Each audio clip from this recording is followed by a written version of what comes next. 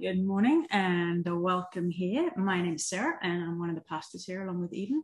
And I get to host the round table this morning. We've got a couple of questions. These came from Nathan-ish. I tweaked them slightly, but they came from Nathan, and we're going to talk a little bit about doubt this morning. So the questions are, what causes you to doubt? Is doubt a dirty word, an encouraging word, or something else for you?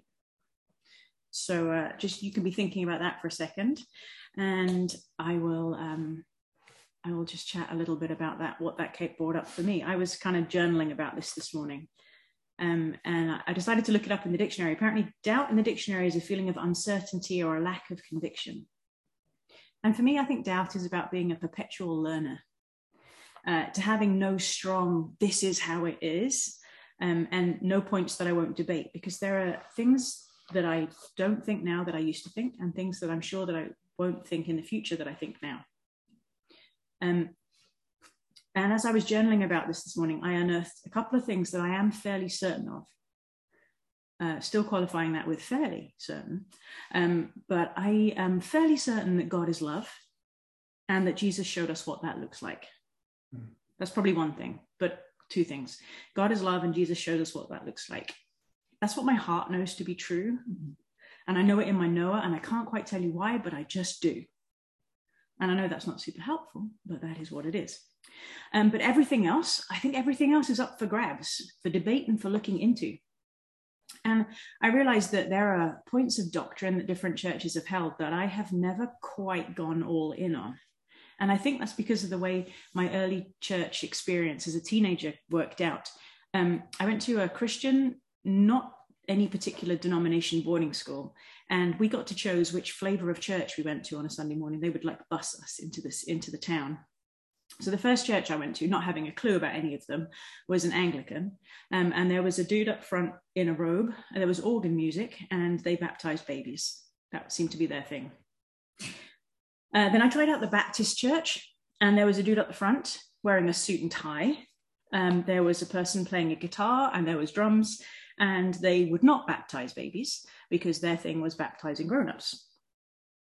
And then occasionally I went to a Brethren church, and that seemed like a total free-for-all, went on for hours, which is why I only went there occasionally, because I was like, what the heck? This thing goes on forever. And there was no leader. There seemed to be no plan. And everyone could just start singing a song a cappella if they wanted to, or speak from whatever they wanted to. And it was definitely very different to the other two, which had a plan and a leader and seemed to have more of a direction. So I actually think those three experiences as a teenager were a gift to me, because I realized that the foundation was that God is love, or what I heard from them is that God loved me. And all the other things were sort of seemed to be fluid, and it didn't like if one held it, another didn't, and so it didn't really matter. So it came kind of, it feels like a gift, that experience, that I didn't grow up in a church that there was just this one way of knowing and a one way of doing, and then this is the way that it is. So doubt for me is a hopeful word. It's definitely not a dirty word. It's an encouraging word, and it's a gift, because everything is up for negotiation. So it's a learning word. It's a place of growth and of curiosity, and perhaps not comfortable, but it is good. I guess it's like a snake that's shedding its skin. It doesn't seem very comfortable for the snake, but it's going to help him grow. So that's me. So what about you? What causes you to doubt? Is doubt a dirty word, an encouraging word, or something else for you? And you can feel free just to speak and you will appear. And if you want to stay in the edit that goes to the podcast particularly, then just let me know that you want to keep your part in. I will presume you don't, unless you tell me that you do. And so if you're listening on the podcast, if there's a bit of a awkward jump right now, that's because nobody wanted to share anything publicly. So yeah, what causes you to doubt? Is doubt a dirty word, an encouraging word, or something else for you? Your turn. I think for me, without having thought about it too much ahead of time, which I could have because I had the slides, I right away I think of there's like head doubt and there's a heart doubt. And I'm just thinking specifically of heart doubt. And to me, along the lines of the welcome that I gave, that feels like a feeling. And so for me, it's not a dirty word or an encouraging word. It's a sign. It's a symptom. It's a feeling that I look at and go, oh, look at you. Wow. Where did you come from? What brought you about? Are you trying to tell me something? Is there something that I don't realize is going on? And so for me, it's a signpost. It's a sign of something else. Often the heart one. Cool. That's great, Josh. Thanks.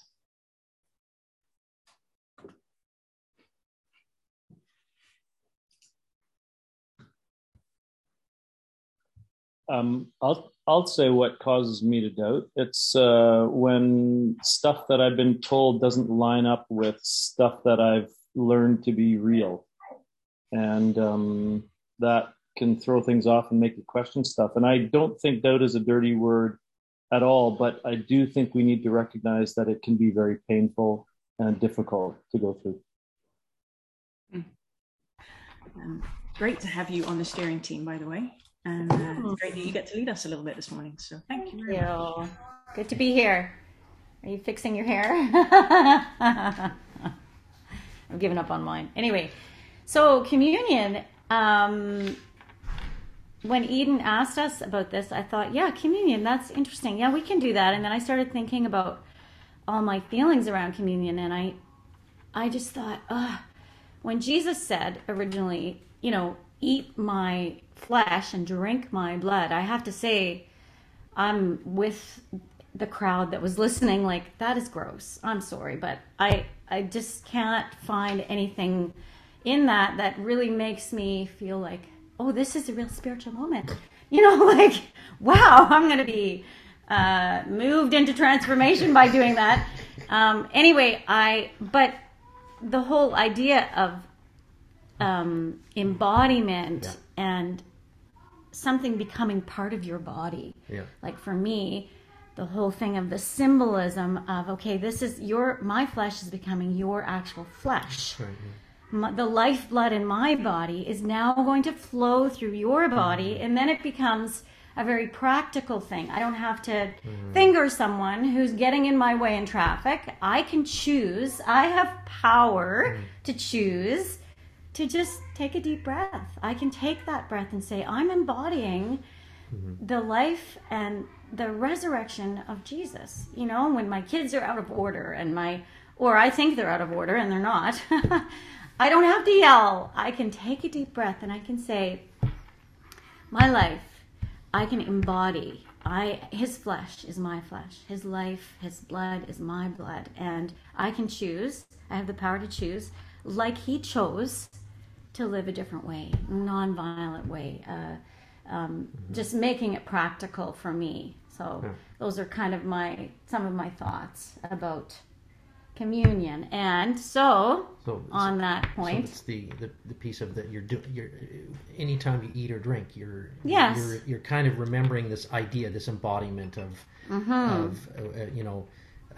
we are all one. This idea that Christ is all and in all. So Christ equals everything. Yes.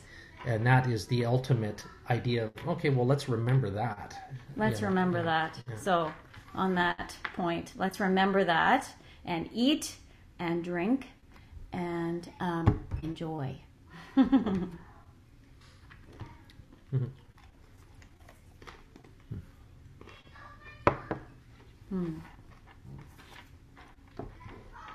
Would you like to pray for Nathan? Is that do I do that? That right? Is the next on the list. Look at that. There it is. Nathan Newdorf. Oh, there he is. Right here. It's screen business. Right here. Well, Nathan and I have had many an adventure. Oh, yes. Let's not talk about that. So it's so cool. We're here sharing a screen. We haven't seen each other in a little while now, but God, I thank you that love is something that is constantly moving. It's dynamic. It's not static. It fills the space between each other. It holds everything together, and that's the crazy thing about when we're just trying to understand what it is we're dealing with. We know there's something in, as an artist once said, there's something in the water. There's something in the water, something in the wind. And so I just I'm celebrating Nathan as this God is love in flesh, and so appreciate him, his life, his humor, and his heart for people, and genuineness. So thank you for who you are, Nathan. Blessings to you. Amen. Amen. Thank you, Philip and Brenda. Wow. Okay, so here we are.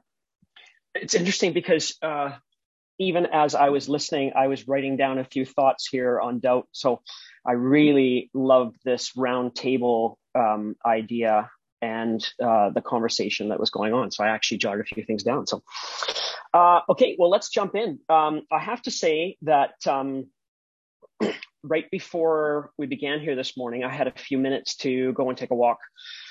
There is a trail at the top of my street that has forest access. And it's one of my happy places.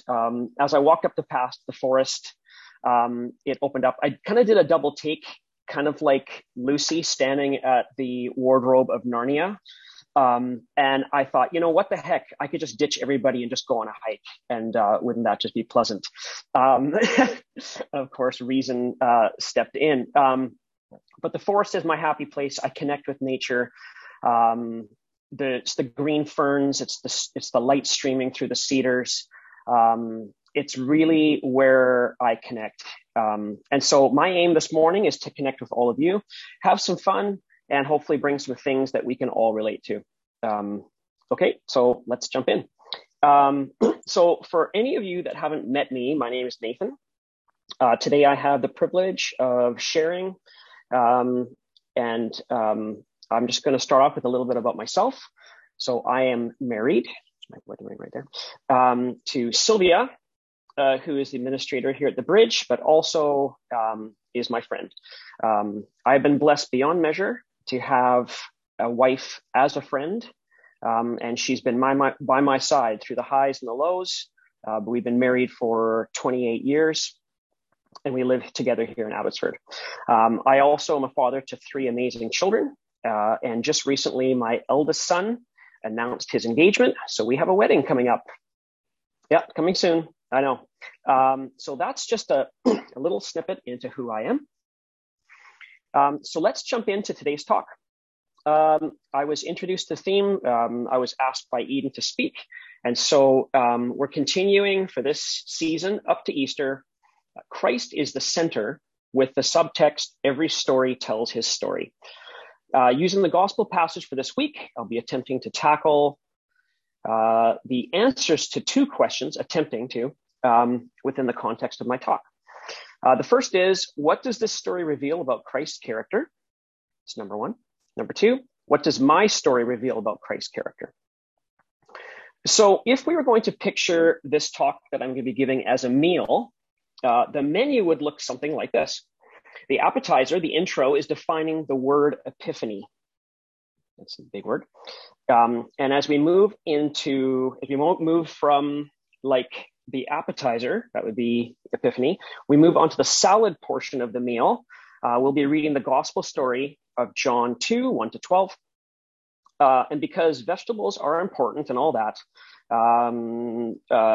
it's always good that we have the vegetables. But however, if you're anything like me, you are consuming it quite quickly, knowing and hoping that something more substantial is coming. Isn't that true? So next we will tuck into the main course, how this story reveals Christ's character. And a little bit of a spoiler, here's a sneak peek. So if you can take a little sneak peek here. Christ's character is revealed through Mary's faith. There's a little sneak peek at part of the menu.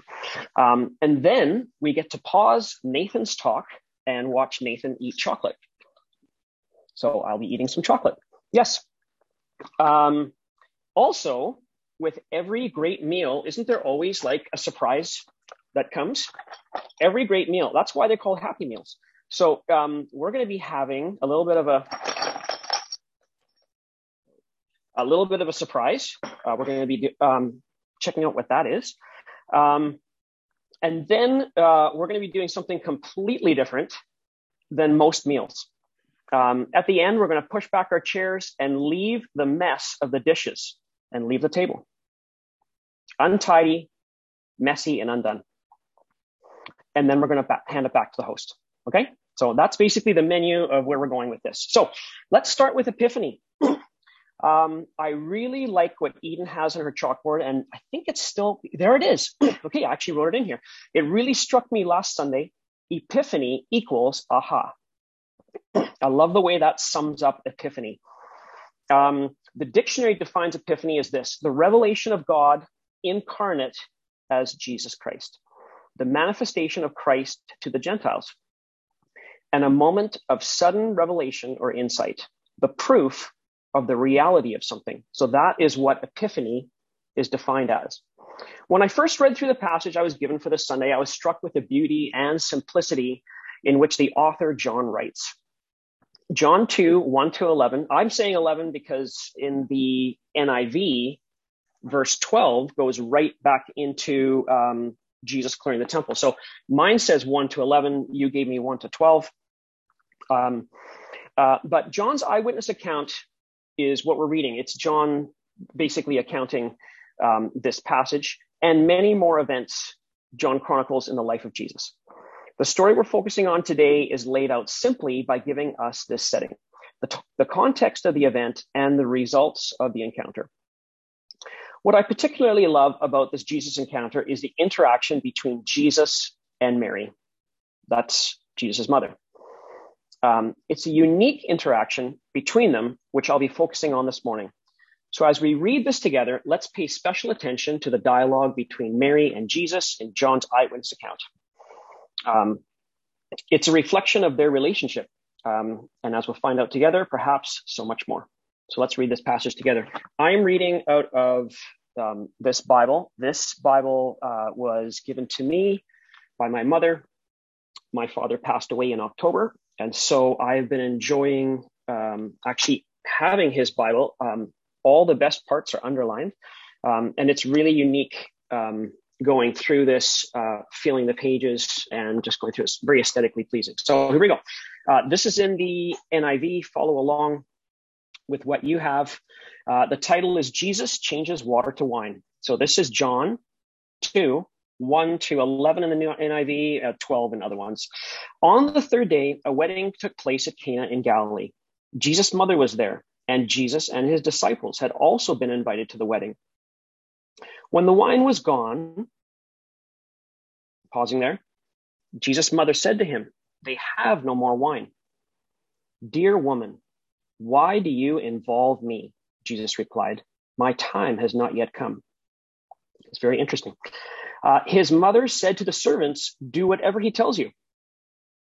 Nearby stood 6 stone water jars, the kind used by the Jews for ceremonial washing, each one holding from 20 to 30 gallons.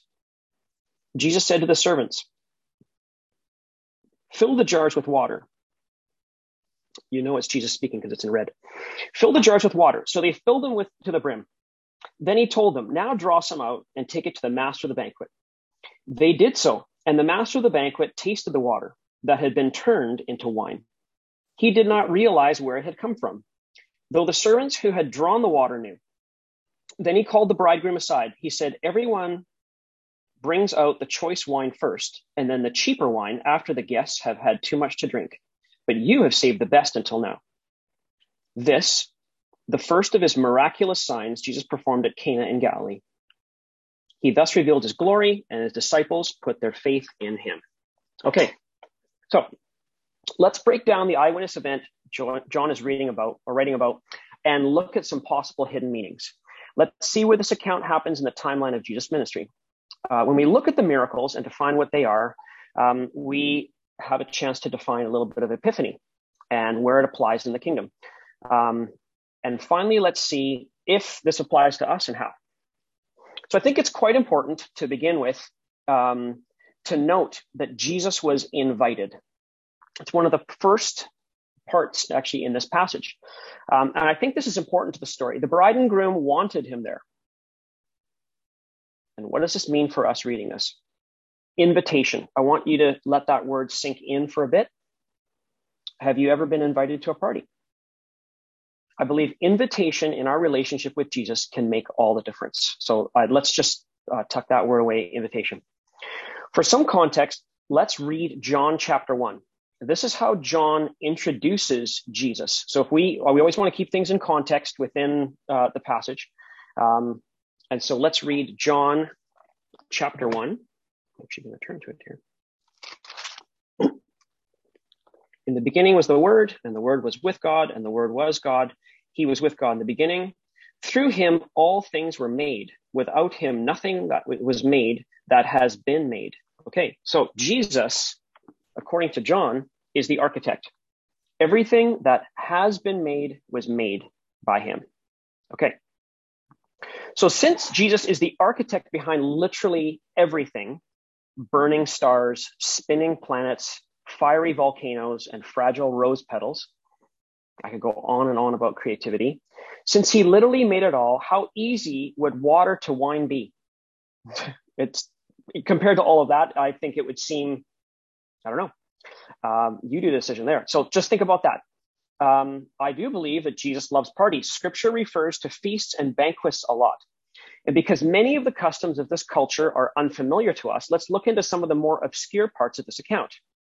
So I'd like to note, very little is known about weddings in Palestine and how they're performed.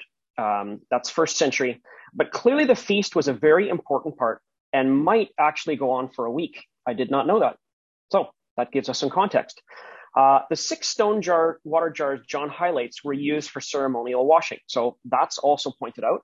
And I think this is also a test to Jesus, his creativity. He's using what is right there.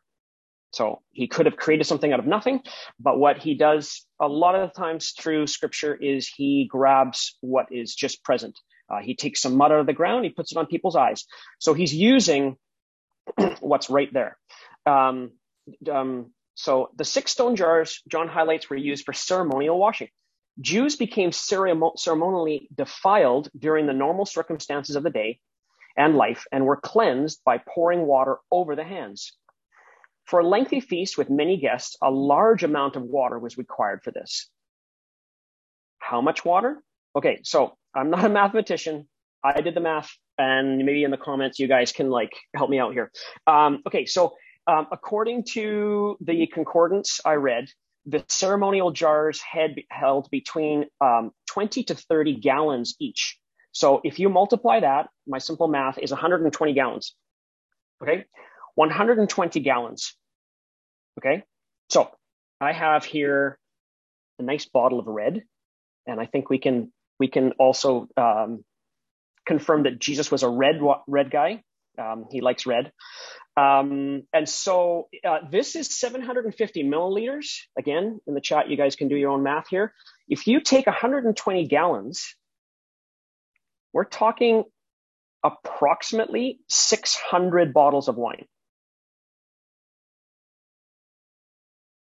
So someone can do the math. You can do that in the chat or something like that. Don't get distracted. But 750 mils into I'm going conservative. About 120 gallons. That's about 600 bottles of wine. So does Jesus like a party?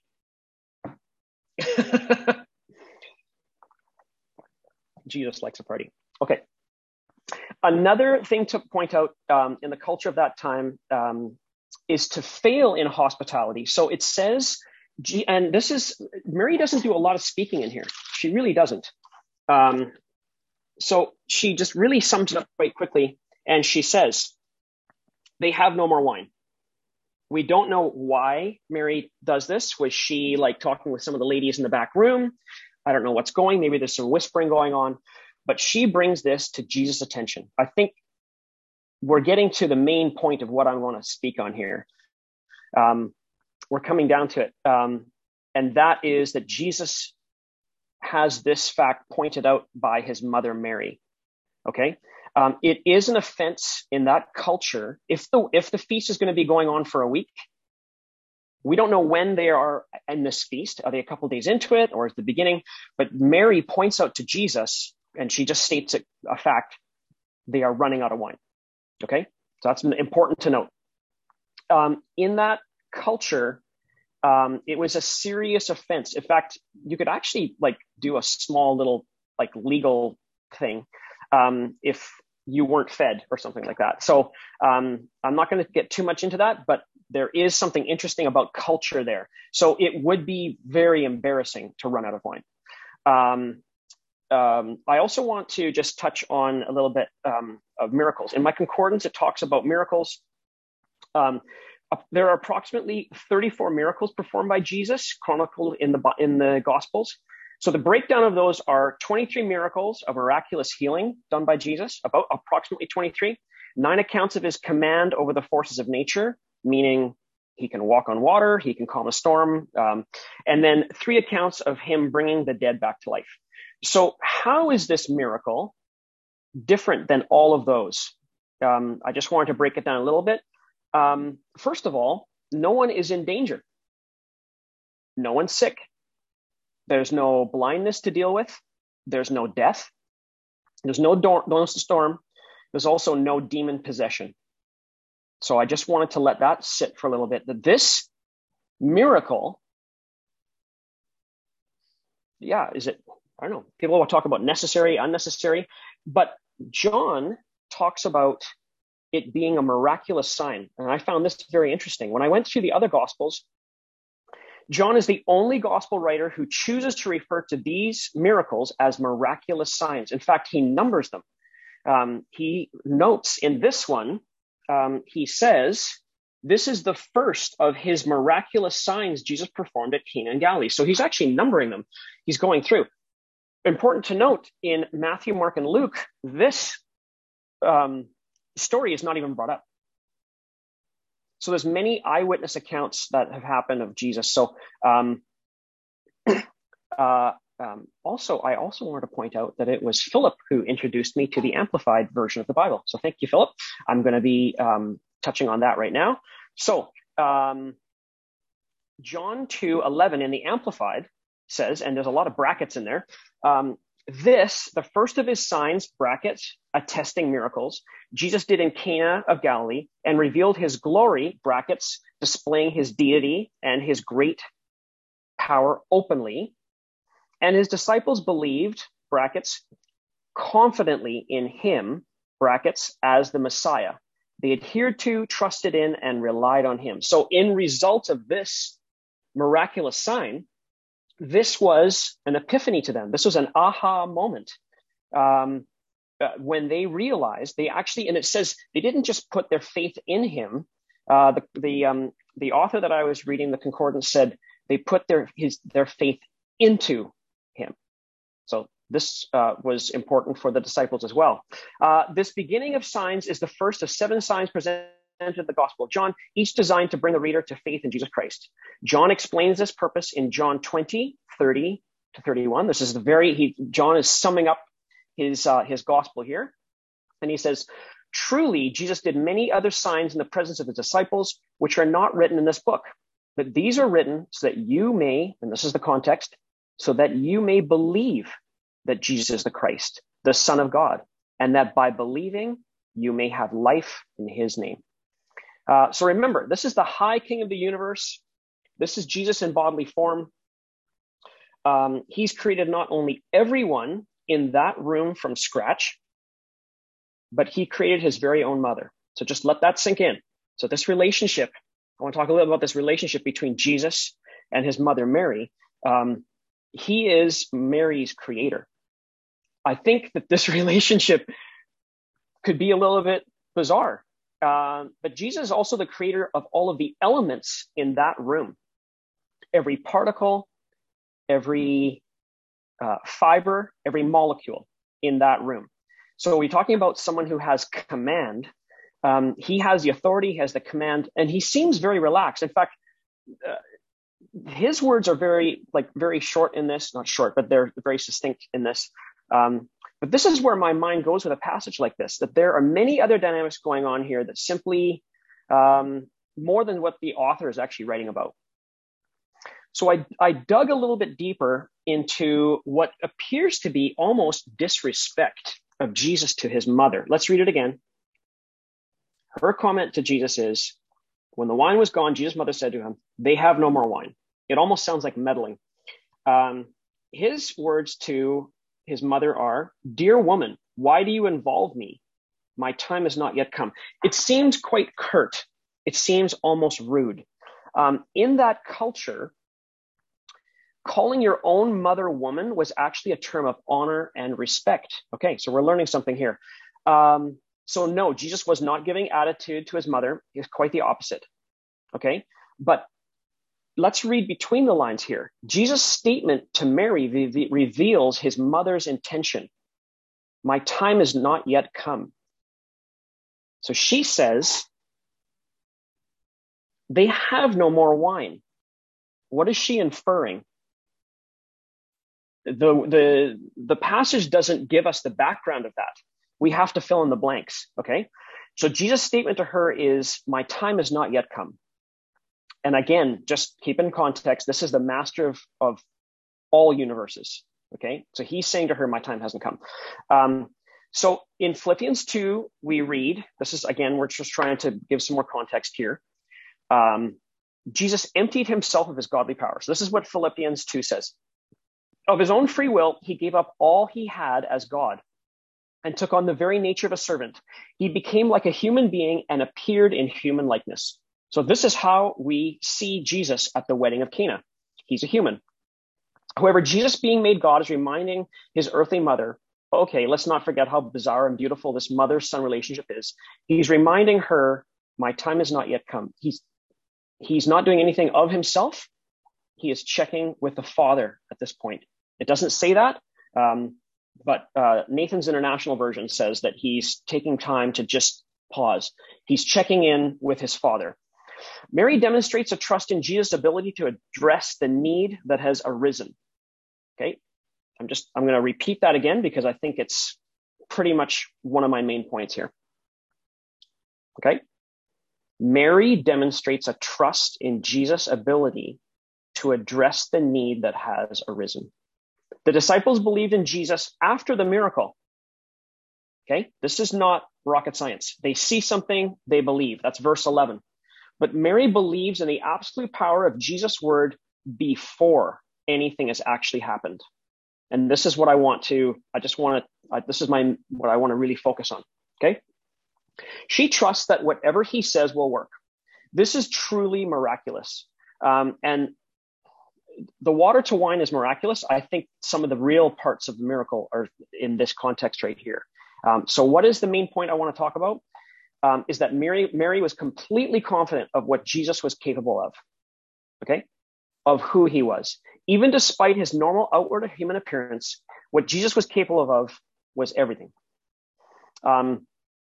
This is a story of a miracle, Jesus' first miracle, and miracles happen when four things are present. The stage is set, someone has a need, a miracle meets that need, and there is a response to that miracle, okay? The water to wine account is Jesus' debut to the world. The sign of Emmanuel, God is with us. Jesus reveals his true glory. And can we just pause again to appreciate Mary? She birthed him. She nursed him. She raised him. I have so many questions. Did Jesus have a dog? I mean, like there's a lot of things that I have questions about. But as a parent, for all of us that are parents, you're privileged to all the beautiful moments and all the injuries and all the effects of raising children. So just imagine parenting the architect of all creation.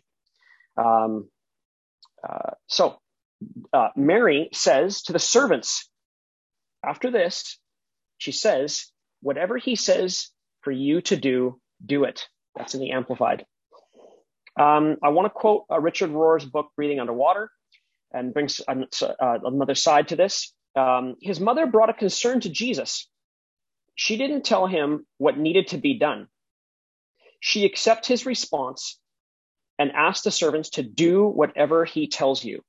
And that's the last we hear of her in this passage. She took the situation to her son and walked away with perfect trust.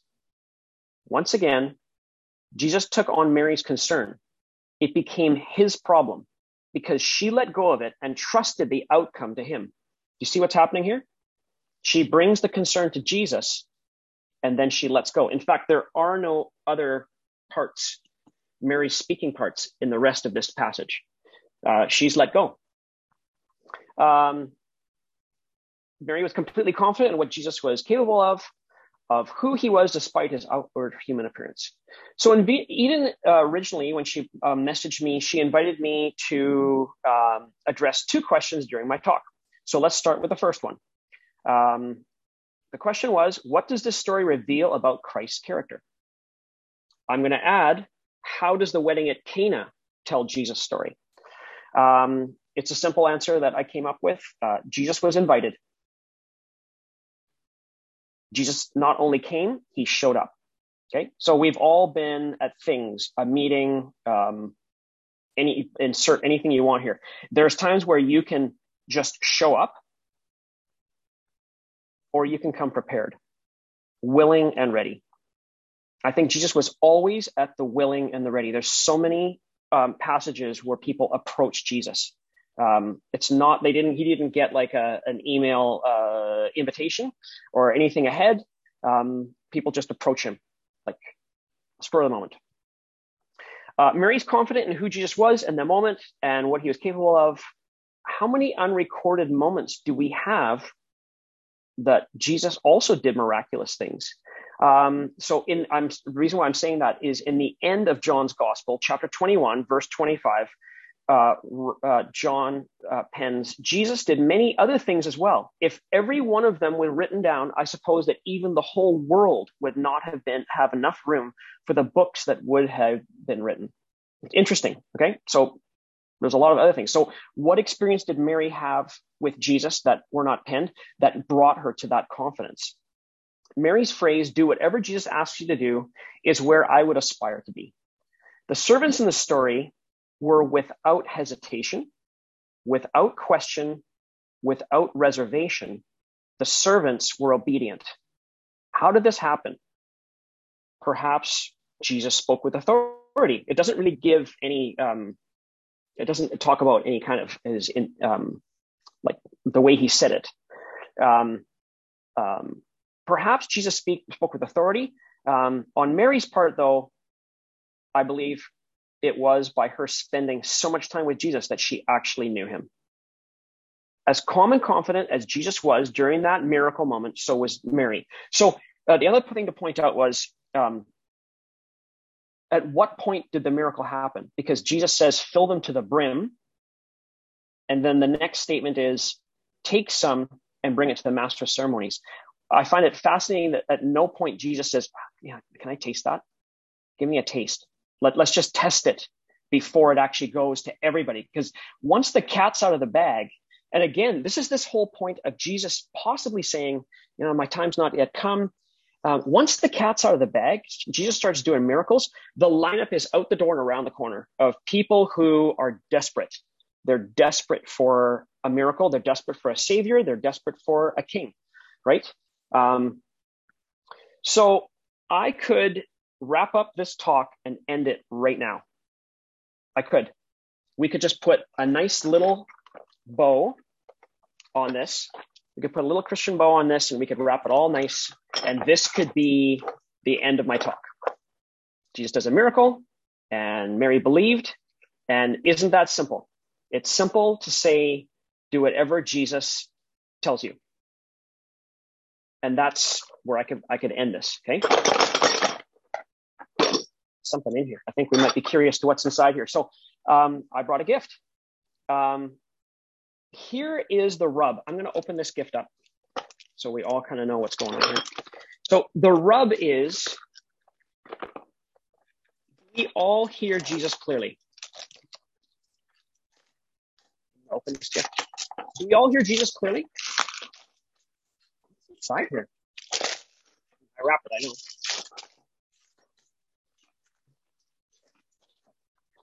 Open it up. What's inside here?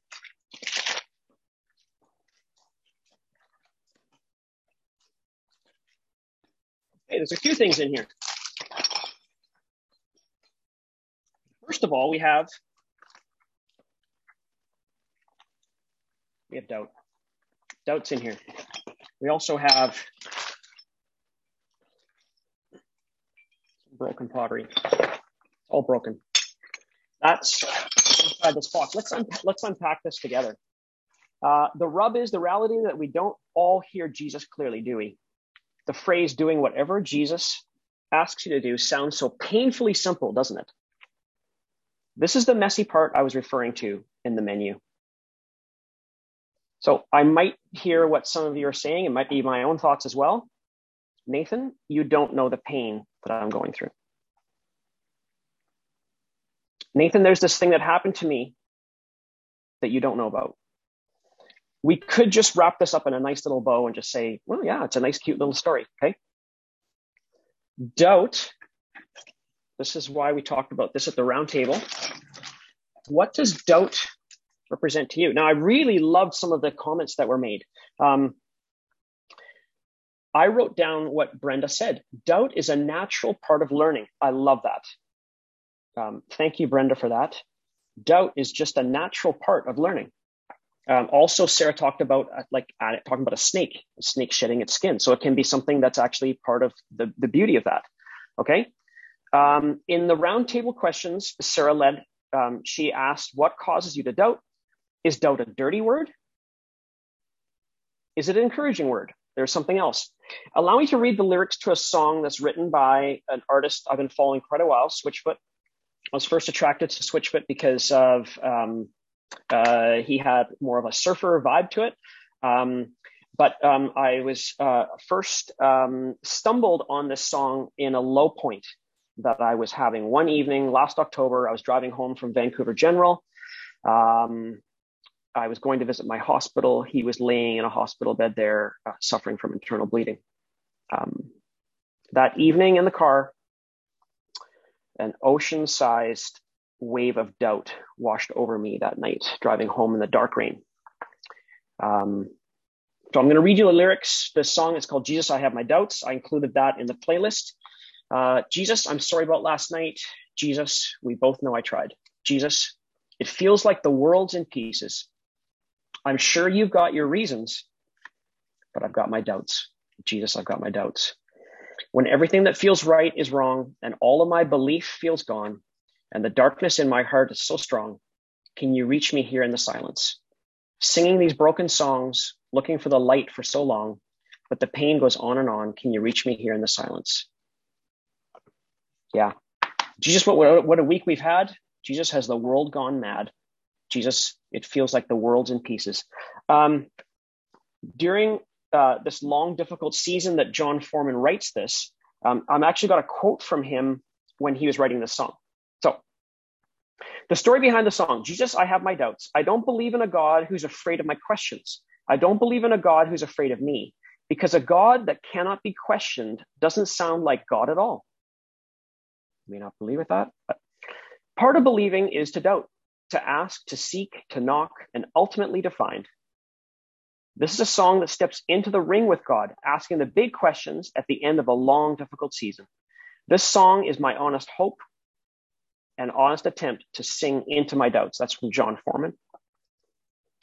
So this song came to me in a difficult time, and it was like someone opening a window into a stuffy room.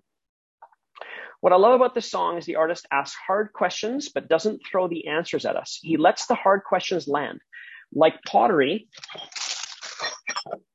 falling off the counter and breaking. So we've got these broken pieces, right?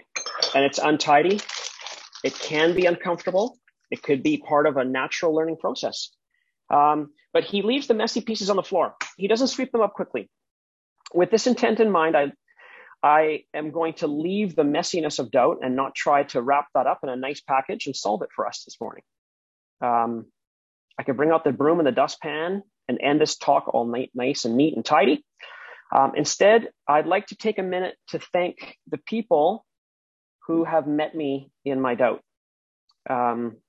People you will recognize. Speaking of Epiphany, when I started listing some of the people, they are actually here on this screen with me today. My wife has met me in some of my doubts. Philip Jans, Philip and Brenda have walked with me through a lot of these difficult things. Josh Lowen's taken the time to meet me for coffee. He's come out. We've had some good long talks. Eden, and thank you, Eden. I think all of these people know how and where you've taken time for me, and I wanted to acknowledge that. I also wanted to acknowledge Lando. Lando, out of the blue, you happened to call me on the phone on a day I was especially missing my dad, and I wanted to say thank you for that. At some point during the season of doubt, these people took the time to meet with me, not only to give me advice, not to give me any advice, but to listen. It took vulnerability on my part, but they helped me with this as well.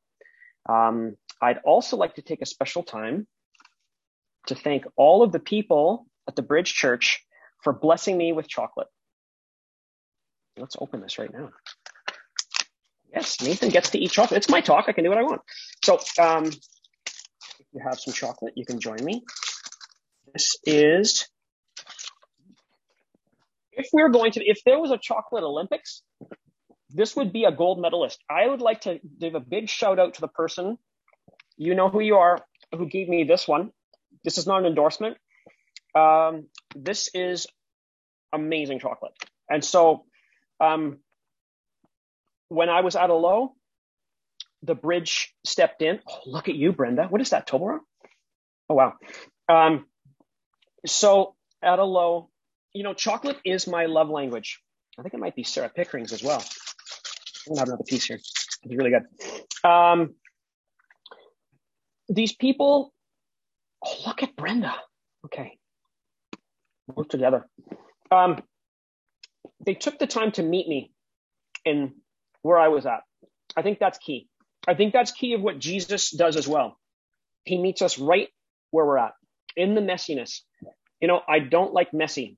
I'm the kind of person who, I have one sticker on my car. I chose carefully where it is. It went in a careful spot. I'm not one of these people who have stickers all over my car. I like organization. And so this is the rub. This messiness, I would love to end this talk by just wrapping it all up nice.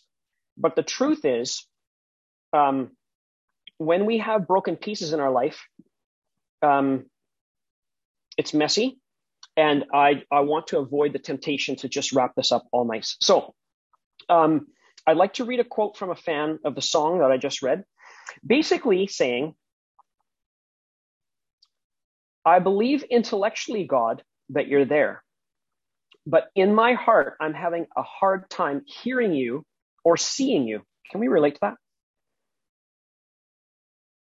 I'm having a hard time seeing what you could possibly be doing in the midst of all of this tragedy. Insert whatever thing you're going through right there. Is it COVID? Is it a loss of a loved one? What is it?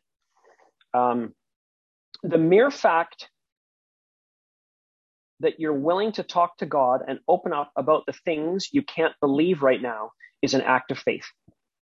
I believe, and Foreman expresses that beautifully here, resisting the temptation to wrap it up neatly with a final verse that shows him coming back around to believe again.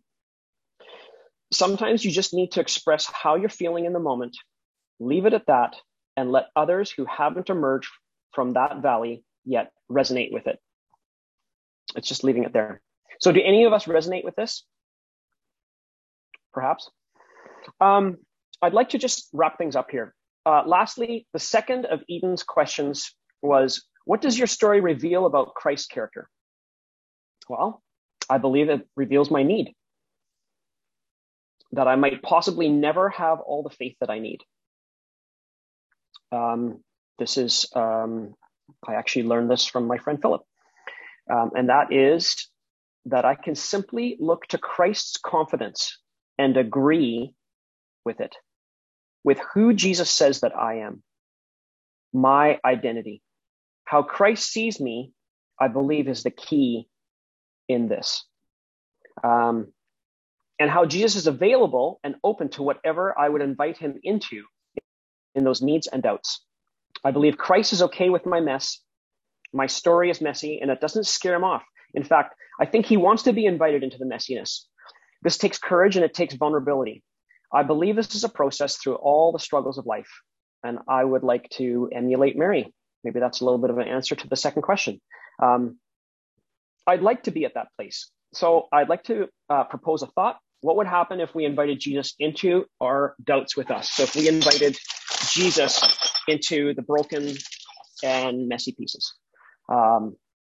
So in closing, how do our doubts keep us from achieving the Mary, Mother of Jesus level of faith and confidence in Jesus? Doubt appears to be the opposite of the faith we see in Mary here. So much that she appears unruffled by Jesus' remark. She almost ignores it. If Mary has a shadow of a doubt, it didn't show in this story. Quite the opposite. Instead, she brings her concern to Jesus and leaves it with him. Mary is confident, secure in who Jesus is. The disciples believed in Jesus after the miracle, and that's commendable. But Mary believes in the absolute power of Jesus' word before it. Perhaps there's another miracle at Cana. Perhaps the epiphany, that aha moment, occurred even before the water turned to wine. Maybe, perhaps.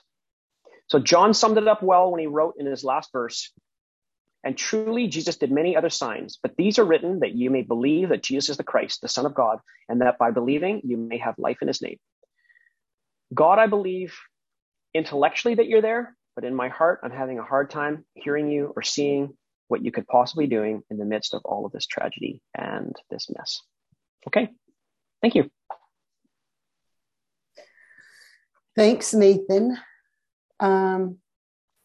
Lots of thoughts, and thanks for honoring us and not putting a bow on the mess.